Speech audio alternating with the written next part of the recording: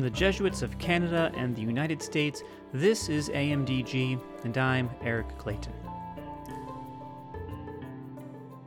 I'm going to come clean. I encountered today's guest's professional title before I met the man himself. I was told to chase down the person who held the Chair of Ignatian Thought and Imagination at Regis University. And I'll be honest, I was not disappointed. Dr. Chris Pramuk is said chair. He's also an associate professor of religious studies. His interests focus on the intersection of faith, creativity, and justice. And our conversation reflects this multitude. We jump from Thomas Merton to the musical tradition of the Black Catholic Church to Buddhism to Joni Mitchell.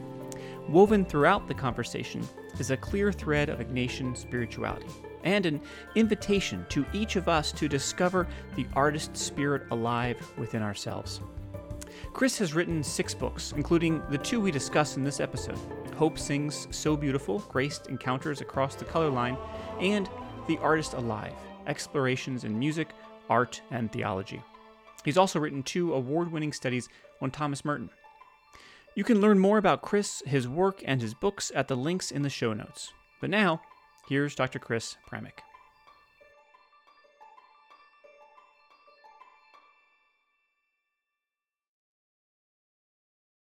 Dr. Chris Pramuk, welcome to AMDG. We're glad you're with us today.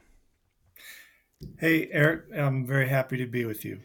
Chris, I have to just come clean. I am still so just enchanted by your title at Regis University. You are the Chair of Ignatian Thought and Imagination, and that was one of the reasons why I was so drawn to your work and to learning a little bit about what you're working on and what you've been working on. And so I want to kind of jump in by way of that idea of Ignatian imagination. And you've written a whole bunch of books, but we're going to focus on just a couple of them in our conversation today. So I want to start by reading this line from your book, The Artist Alive, and it really struck me. You write, quote, "The artistic spirit is that spirit of heightened receptivity and creative response that resists unthinking conformity to the way things are, daring us to imagine again what is possible in a world charged with grace." End quote. Awesome. I love it. So you imply, right, that this artistic spirit is present in all of us. So maybe just to start, you can unpack how can we get in touch with that? Sure. Well, you probably heard echoes of Ignatius in that both of the passage you just read, as well as my job title. As you know, Ignatius, one of his distinctive geniuses was to invite us to use all of our senses and the imaginative faculty in our prayer, entering into the scenes of the Gospels and so forth, so that we, at the end of the day, we might fall in love with Jesus, as we accompany him through his ministry, his death and resurrection. So, what I find in that distinctively Ignatian approach to spirituality is very akin to what I experience in the arts, in music, particularly as a lifelong musician, piano player. As a kid learning the piano, for me, music was a kind of a doorway into a world of grace and mystery and wonder. And over time, of course, as a 9-year-old, I didn't know about Ignatius at all. But as I delved deeper into the Ignatian tradition, I was pretty fascinated by, his encouragement that God, that actually we always say God in all things, finding God in all things, and yet I think when you look at the spiritual exercises, for example, of Ignatius, there's also this profound sense of God coming toward us, always reaching toward us through all things, in all things. So Ignatius, as it were, kind of reverses that perspective. God is always active in the creation, moving toward us, seeking the beloved, as Ignatius says in the 4th week, through the material creation and through the very ordinary stuff of our everyday lives. So your question, I think, has to do with how do we cultivate that artistic or that art spirit in ourselves. Yeah, the implication is, yeah, it's in all of us. By the way, that title, the title of my book, The Artist Alive, comes from a painter named Robert Henry, who wrote a book called The Art Spirit in 1923. It's still in print. It's kind of a classic in literature about the arts. And Robert Henry, in a sense, is very Ignatian. He insists that the art spirit is not an appendage, it's not an add on, it's something that lives and breathes in all of us, but it needs to be cultivated. So, no matter your profession, your discipline, your particular expertise, Henry would say to live a creative, daring, self expressive life is to get in touch with that spirit of the artist that lives in all of us. And in part, that means resistance to, as you read in the passage, the so called way things are, right? Right. The way the world is presented to us, so called the real world, as our parents often lectured us when we were kids. Just wait until you get into the real world. I would say that there's a strong, very strong spirit of skepticism, of cynicism in our culture uh, that tends to downplay or dismiss the art spirit as naive, as childish, and so forth. Um, I would say I would counter that. In fact, it is the root of our uh, of our the seed, the cradle of all of our ideas of our happiness as human beings. Mm. So, if I were to answer your question this way, in terms of how do we get in touch with that, well, you know, Robert Henry or Ignatius might say, what are those practices that daily give you life? Those activities that give you joy, that energize you. Joni Mitchell, the great singer songwriter of the 60s, 70s, and even today, who's enjoying a great renaissance. She often describes the art of songwriting as kind of profoundly receptive, just opening yourself, what she calls in kind of joking manner, the blarney, and the Irish say, is the blarney running tonight, uh, and by which she means an openness to the miraculous. She uses that language, and that sometimes it just breaks through. Yeah. Ignatius, the examine those daily practices of opening ourselves to God's presence and examining the inner movements of our lives. Yeah. You referenced it already, and you certainly write about it a bit in your books here. But like, there's a key moment, right? You're a musician. There's a key moment when you were young. I think you said about 9 years old at the piano, and this is that. At least that's kind of where you start your own story in some ways of the artist's spirit, and it reminds me a little bit of, like, in the Ignatian tradition, we're always talking about cannonball moments. What's that thing that kind of knocks us off our trajectory and turns us around. But and so it's a little bit akin to that. But it seems, at least my listening to you and my reading your work, it seems a little quieter, a little more subdued. This kind of the equivalent of the artist spirit cannonball moment. So what you mentioned the examine. What other ways, as you've reflected back on your story and you've pinpointed, one, two, three different places where you can really feel the artist spirit manifesting, in new Mm. ways. How would you invite listeners to look for those moments in their own lives and in their own art and creativity? Yeah, yeah, that's a great question, Eric. It's true. I mean, when I look back now, learning the piano, sitting in the dark in the basement with a single light on the keys was kind of a magical space for me, a refuge, if you will. And a powerful image. It's a really, like, a very just a poignant image too, just to Yeah, conjure. yeah. And I mean, I grew up in a busy, kind of chaotic household with five brothers and sisters, and I think that space for me was a kind of an early tutorial in the art of paying attention, of Mm. listening deeply, experimenting across different modalities on the piano, feeling the strings vibrate in my body. There's it's a physicality to playing the piano. In part, it just got me out of my head. Uh, this anxiety or worry, what am I going to do with my life, et cetera, that all young people, I think, tend to carry, the piano still kind of gets me out of my head and into the body, into the senses, etc. So I would say, whatever more broadly for folks on the spiritual journey, again, it's so important to claim and name those activities that give you life in that way, that sort of bring you into that ground you in your body, that give you peace. So many of my students here in Colorado talk about hiking or skiing, biking, being out in the outdoors, which for them is a kind of analogous kind of place of refuge, of getting out of the head into the body, into the spirit, feeling the mystery of creation and all of that. You know, I would say, I think the other part of that. So I've just kind of referred to daily spiritual practices, or activities that one could say, use the language of a spiritual grounding, etc.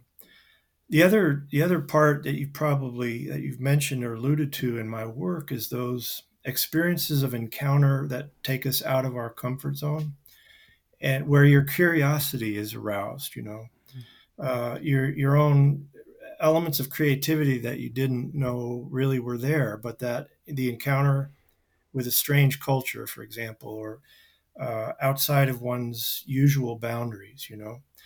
For me, that I hope this touches on your question, but for me as a young man, it was the first time I walked into an African American Catholic church and experienced liturgy in a Black Catholic, you know, uh, style, if you will. That, as a musician, that just woke up parts of my spirituality that I hadn't quite tapped into growing up in a predominantly white suburban Catholic parish. Great experience, loving community, but comparatively, the music to me was a bit staid. It was a bit reserved. The whole style was kind of a high church liturgy that I grew up in. And what I found in the Black Catholic Church was a kind of uh, an openness to the spirit, or responsiveness, a call and response type of experience, where I just felt something moving in me, and it awakened my curiosity. Uh, Within a couple of years, I was playing piano for a Black Catholic church here in Denver. St. Ignatius Loyola was formerly now a Jesuit parish. Sadly, the Jesuits are no longer there. Just recently, were asked by the diocese. Uh, so I think those kinds of experiences that pull us out of our comfort zone, and invite us to encounter different cultures, different human experiences. And I'll just mention one other briefly, and that is to be immersed in Buddhist environments as a young man. So I went and studied music at a Buddhist college in Boulder, Colorado, here, Naropa, now Naropa University, and being immersed in that kind of contemplative environment, which put a very high premium on the arts as well: poetry, dance, musical composition, etc., and of course Buddhist studies, meditation, and the Tibetan Buddhist lineage of the university's founder. That for me, as like a 26-year-old, was like, wow. It was kind of mind bending, and it also resonated quite a lot with my own Catholic contemplative sensibilities, if you will. My own love of Thomas Merton, for example, as a kid, as a teenager, and as a young man, was very much attuned, or found a sense of home in this Buddhist environment. So I'm sure listeners can identify moments in their life when they were invited to move outside of their comfort zone, whether religiously or culturally. And those were real turning points of like seeing the world from another perspective. Yeah, no, you've hit on so many really important and good points. I want to I want to pick up though. I know Thomas Merton is a really key figure in your work and your own kind of just your life in general. So I wonder, and you've mentioned him in the story you've just told us. I wonder if you might unpack a little bit more about how Thomas Merton and of course Ignatius of Loyola influence your or have influenced or continue to influence your life and work creatively. Sure, I'd be happy to. I mean, if you ask people who love Merton or have read him, every one of them will give you a different story or entry point into his writings. And almost to a person will say, it's as if Merton was writing to me directly. He's a profoundly complex and multifaceted individual, but at the age of 15 is when I first encountered his writings. My mom gave me a little one of his journals, a little book called The Sign of Jonas. And at age 15, I was reading Merton and discovering in him this sort of profound nature mysticism, if I Mm, could put it that way. His account of, being outside at night at the monastery in the hills of Kentucky, praying on the roof of the monastery. There's a famous passage called The Fire Watch, July 4th, 1952, in which Merton describes moving through the monastery at night, checking for fire, and finally coming up onto the roof of the monastery in the middle of the night. And the passage becomes a dialogue between him and God, and a passage through his memory, different memories of his days in the monastery. But ultimately, a confrontation with his own mortality, his death. Will it come like this, the moment of my death? As he looks out into the stars, will you raise a ladder between me and the moon and set my feet upon the ladder into the stars? He's listening to all the creatures singing in the water courses, the bugs and the plants and the trees in the middle of the night that surround the monastery. It just, as a young kid, something in it. There was a music in Merton's writings, if I could put it that way, yeah. that really captured me. I would say much later, it wasn't until my later 20s that I encountered any Jesuits, that I came into the orbit of Ignatian spirituality.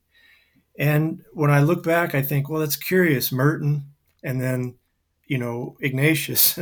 uh, on the one hand, they look very different. The Benedictine, and then a kind of the very active life of Jesuits, the vow of stability versus sort of this image of the spiritual life as pilgrimage, always on the move, walking on the road, etc. And yet Merton, him too, was a pilgrim, as you know, traveling to the east in the last year of his life, and finally dying in Bangkok, Thailand in 1968. So there are elements of Merton's sort of journey that also look somewhat Ignatian, always extending, pushing the boundaries at the edges of exploring other religious traditions and so on. Um, I think to me it makes more sense now as an older person, um, how these two spiritualities kind of complement each other in my own journey. And I try to bring elements of both into my writing, into my teaching, certainly. And students find both figures, both ways, if you will, very, very attractive, very appealing. Um, and their convergences, I think, become more and more evident to me as I get older. Yeah, I mean, I am no expert in Merton, nor am I an expert in Ignatius, but I just there's a mystical element, right? There's a contemplative element, there's an imaginative element to both, and even the scene you described with Merton, that kind of sinking into the moment, right, and realizing God is there, singing through so many different different things. Hmm. And then I want you mentioned your experience with Buddhism. I want you if you could kind of layer in what you've learned and how you've integrated kind of the Buddhist approach as well, insofar as it kind of influences your creativity.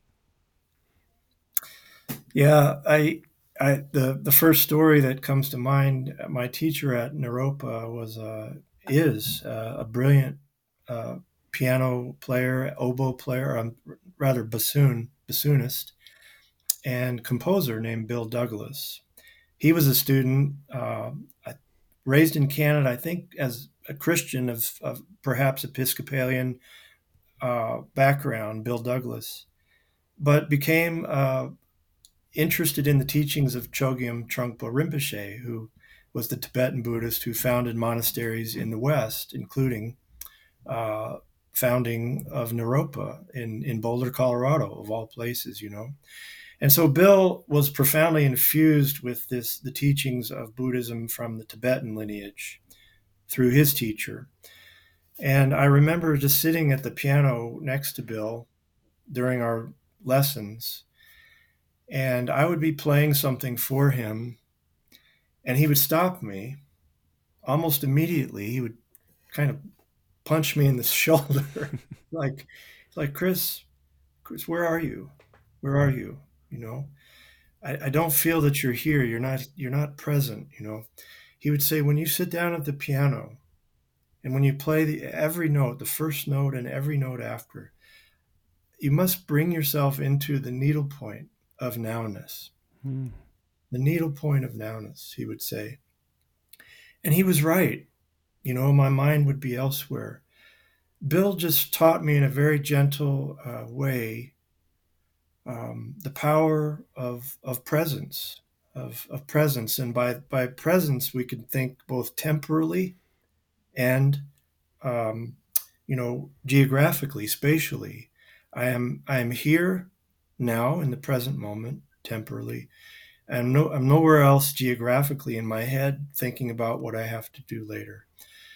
In a way, that language reinforced, it echoed what I had learned from Thomas Merton already, and in the Catholic contemplative tradition, and of course later in the Ignatian tradition. I think there's a profound reminder to that um, that this, as Merton puts it, the seeds of eternity are in the present, in the palm of your hand. So wake up, come into this moment.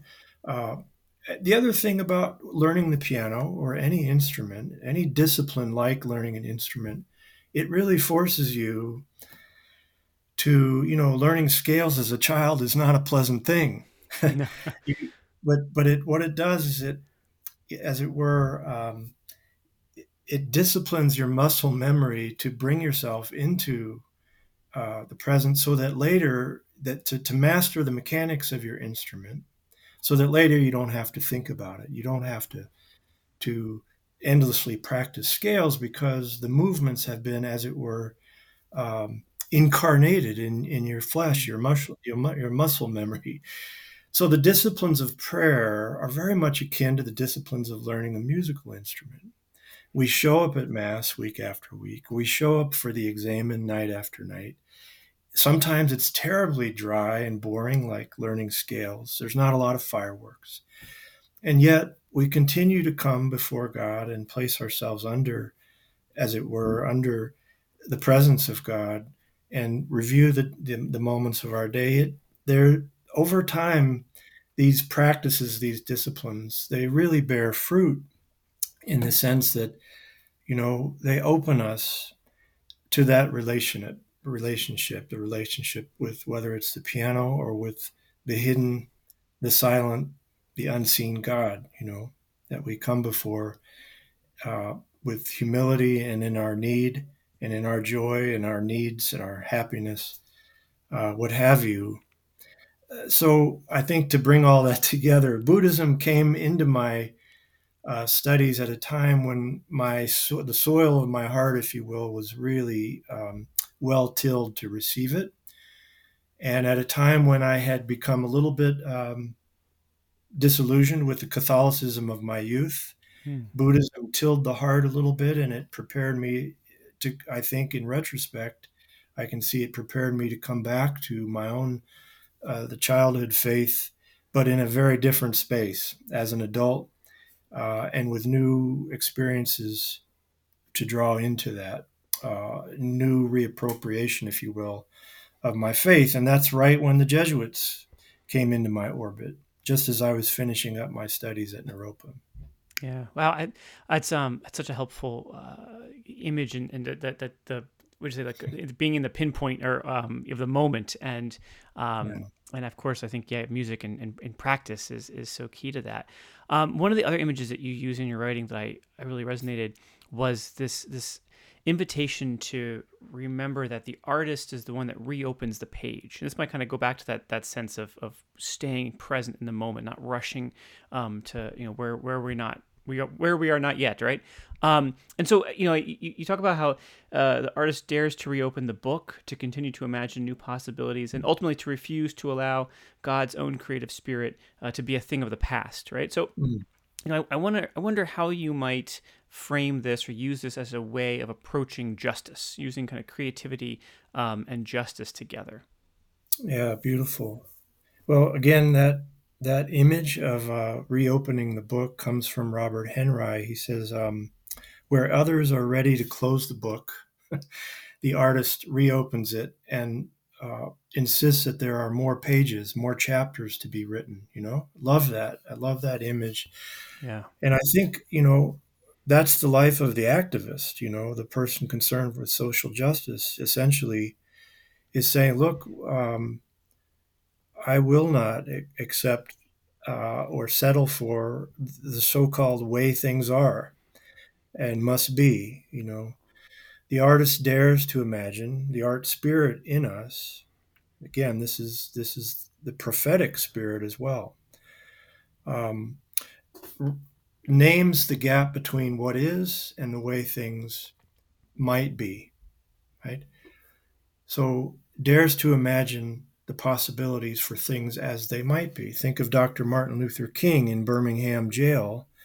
His famous letter from Birmingham dares us to imagine that we need not accept the future that has been laid out for us by the powers and principalities of our society.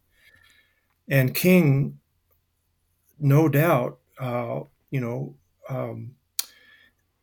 had moments of real despair and darkness. He describes one night in his kitchen when in the middle of the night, once again, he got a phone call with death threats to his family. "We're going to bomb your house." And he hung up the phone and he describes just walking into his kitchen, sitting at the table, and talking directly to God. "I'm afraid. I'm really afraid." So um, he also says he had a profound sense of consolation in that moment, that God was there with him, saying to him, "Martin, keep doing what you're doing. It's necessary, and I will be with you." And from that moment, his fears just kind of dissipated. You know.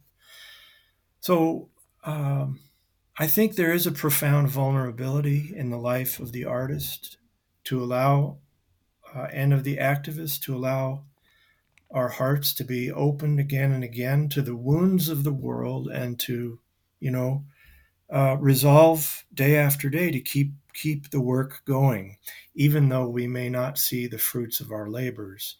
As King certainly did not, and famously the night before his assassination said, I've made it to the mountaintop and I can see into the promised land. I may not get there with you, Hmm. but we as a people will make it to the promised land. To me, there's something profoundly akin to the art spirit in the activist spirit, the prophetic spirit. And I try to, in that first chapter of my book, The Artist Alive, I look at the life of Abraham Joshua Heschel, Rabbi Heschel, as another, like King, another powerful example of the kinship between that art spirit and the prophetic spirit, which refuses to close the book. Yeah, yeah. No, I like that a lot. That the activist and the artist kind of having parallel spiritualities, if we might use that word, and buried within both is this call to be prophetic, and imagine what isn't yet. You talked a little earlier about your own experience in kind of music in the African American church, and we've talked a little bit now about racial justice. I want to turn our conversation to another of your books, Hope Sings So Beautiful, Graced Encounters Across the Color Line. And there's another line I want to read, but I got to set it up a little bit for the listeners. I'm sure you know what's going to come, right? But you write about kind of whether your own participation in song circles gives you any influence or control or power over them. And then you respond to your own question like this, quote, none at all, right? No power at all, save when someone from the Black community graciously invites me, the stranger and oppressor at their gate, into the song circle.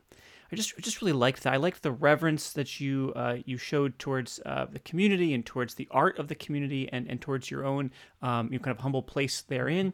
So I'm wondering, how does entering into these kinds of conversations by way of art, by way of music or what have you, help us to have better, more meaningful conversations about things, like racial justice in the specific, but any sorts of issues of justice in the general. Yeah, wow, that's an awesome question. It's and in some ways you can hear um, beneath the passage you read the debate in racial justice circles Mm-hmm. today over appropriation, cultural appropriation, right? Right.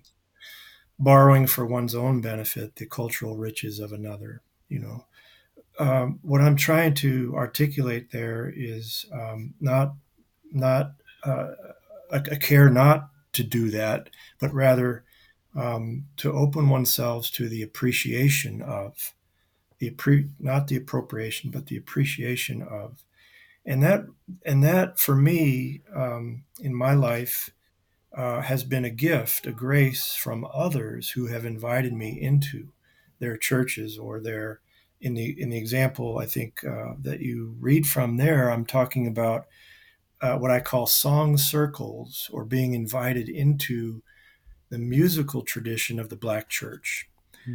mainly or namely through the spirituals, the slave songs and spirituals, or what Du Bois called the sorrow songs. I was introduced to that tradition by a woman named Issei Barnwell, who is a member of the a cappella group Sweet Honey in the Rock, which is a beloved, well known a cappella group, been around for decades. She taught a summer course at Naropa. So I'm like 26, 27, called Building a Vocal Community, in which she introduced the class, all of us. Uh, we were with her for like a 2 or 3 week summer session. And every day she introduced us to the narratives and the stories that gave birth to the spirituals.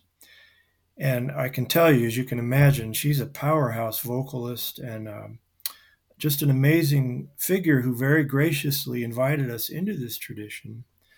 And from there, I was hooked. It brought me into African American literature, Frederick Douglass, um, Langston Hughes, James Baldwin, the slave narratives of men and women that I've since taught for many years. Hmm. But my point in that passage is simply use the word humility, that we come to other communities with a kind of hat in hand humility, if you will. If we're drawn to them, it uh, you know the gift, the grace of being invited into other communities. And so one of the main theses of that book, Hope Sings So Beautiful, Graced Encounters Across the Color Line, is that our churches, our mosques, our synagogues ought to be places of reparation, of healing, of repairing the histories that keep us apart from each other. If not the churches, then who? Who will do this work, And so I point to people like Howard Thurman, who was himself a brilliant African American pastor and mystic, who founded the very first church, ecumenical church in the United States, whose specific aim was to bring together people across racial and denominational divides. It was called the Church for the Fellowship of All Peoples in San Francisco. A man who was well ahead of his time. This was prior to the civil rights movement, But I'm convinced that our young people yearn for these kinds of experiences. Uh, and I try as best I can in my classes to get students out of the classroom and into local church communities to experience the riches of cultures that are outside of their knowledge base, outside of their comfort zone.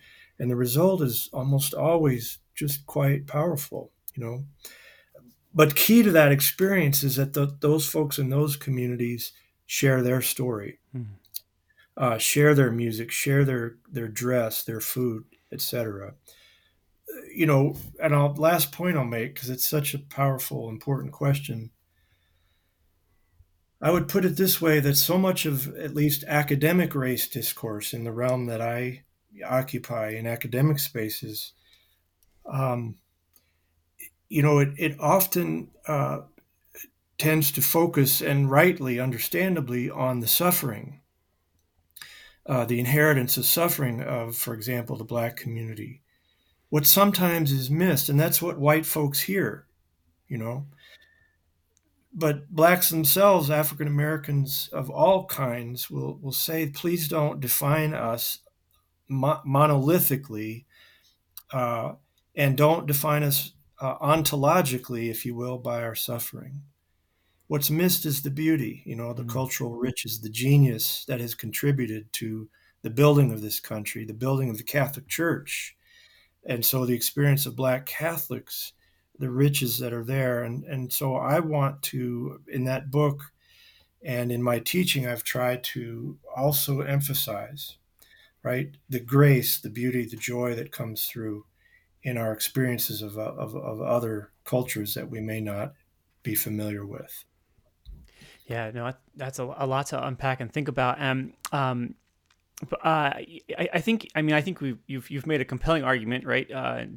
Two kind of broad areas: creativity, imagination as discovery of self, and then creativity, imagination um, as discovery of how I can bring myself into the work of kind of repairing relationships writ large, right? And, just the work of justice.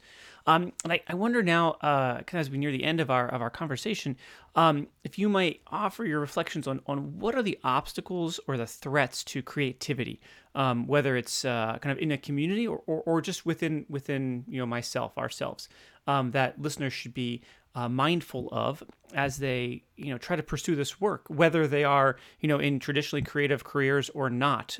Still, this call to foster that artistic spirit, for inner mindfulness and justice. Yeah.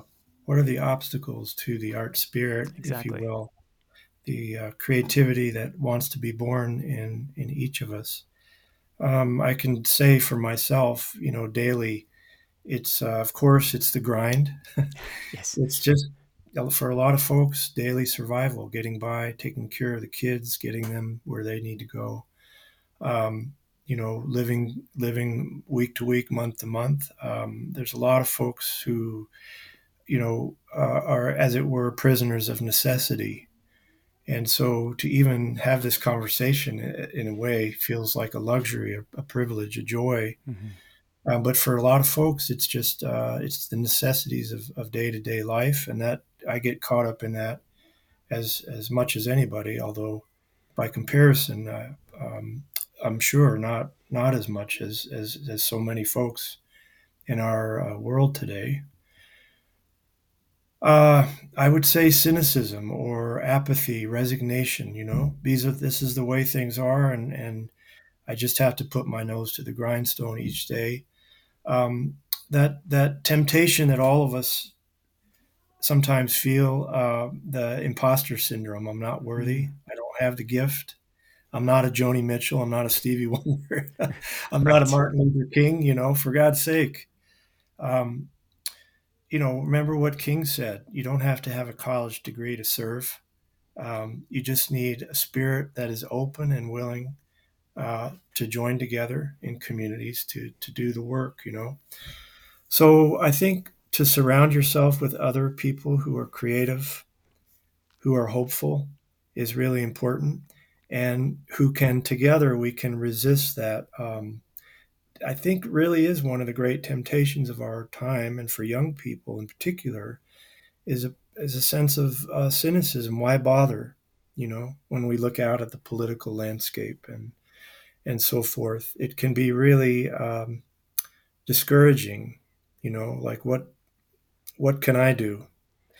When we look out at the environmental crisis in particular, it can feel quite paralyzing. And yet, there are so many stories, individual lives, narratives of hope, of people doing the work of planting the seeds, of planting trees, of restoring the landscape in their local environment. So I think every day it's what Heschel calls the will to wonder, the Hmm. will to wonder. It's a capacity in us, but it has to be nurtured. And at times it does involve sheer will. Today, I choose to um, not be part of another, as Pink Floyd puts it, another brick in the wall or another cog in the machine. Welcome, my son, welcome to the machine. One of the songs famously puts it. Heschel says, look, near the end of his life, in a famous interview, 1972, and I quote this at the end of my book, the interviewer asks him, what would you say to young people? And he says, above all, remember that your life is a work of art. Approach it each day as a work of art. You're not a machine. You're not a machine. And don't let anybody tell you that you are. Pay attention to those moments and those insights that your own experience gives you each day. Pay attention to those artists and other people around you who move you, who give you hope, writers, poets. Amanda Gorman, Mm. one of my favorite poets right now, who is a voice of a new generation. Um, Pay attention to those movements of the inner spirit that Ignatius would say that give you consolation, that energize you, give you hope each day, and surround yourself with other, hopeful, creative people, and you'll be all right. But just don't let them convince you that you've got to be part of the machine. Yeah. We're all called to build beloved community, and we each day that will to wonder can give us encouragement that our small actions and our large ones can do a part to plant those seeds. Yeah. Well, Chris, I think that's a great place to end. Thank you for your reflections and your insights and your wisdom. And we hope you'll come back again and talk to us when your next project is released. I look forward to it very much. Thanks so much for having me. I've enjoyed it. AMDG is a production of the Jesuit Conference of Canada and the United States, and recorded at our headquarters in Washington, D.C. This episode was edited by me, Eric Clayton. Our theme music is by Kevin Lasky. The Jesuit Conference Communications team is Mike Lasky, Marcus Bleach, Megan Leach, Becky Sindelar, Kristen Smith, and me, Eric Clayton. Connect with the Jesuits at jesuits.org and on Facebook, Instagram, and Twitter. Get our weekly email reflection series, Now Discern This, by visiting jesuits.org/weekly. If you or someone you know would like to learn more about becoming a Jesuit or Jesuit life in general, connect with your local vocation promoter at beajesuit.org. Drop us an email with questions or comments at media@jesuits.org. Subscribe to our podcast wherever you get your podcasts. And finally, as St. Ignatius may or may not have said, go and set the world on fire.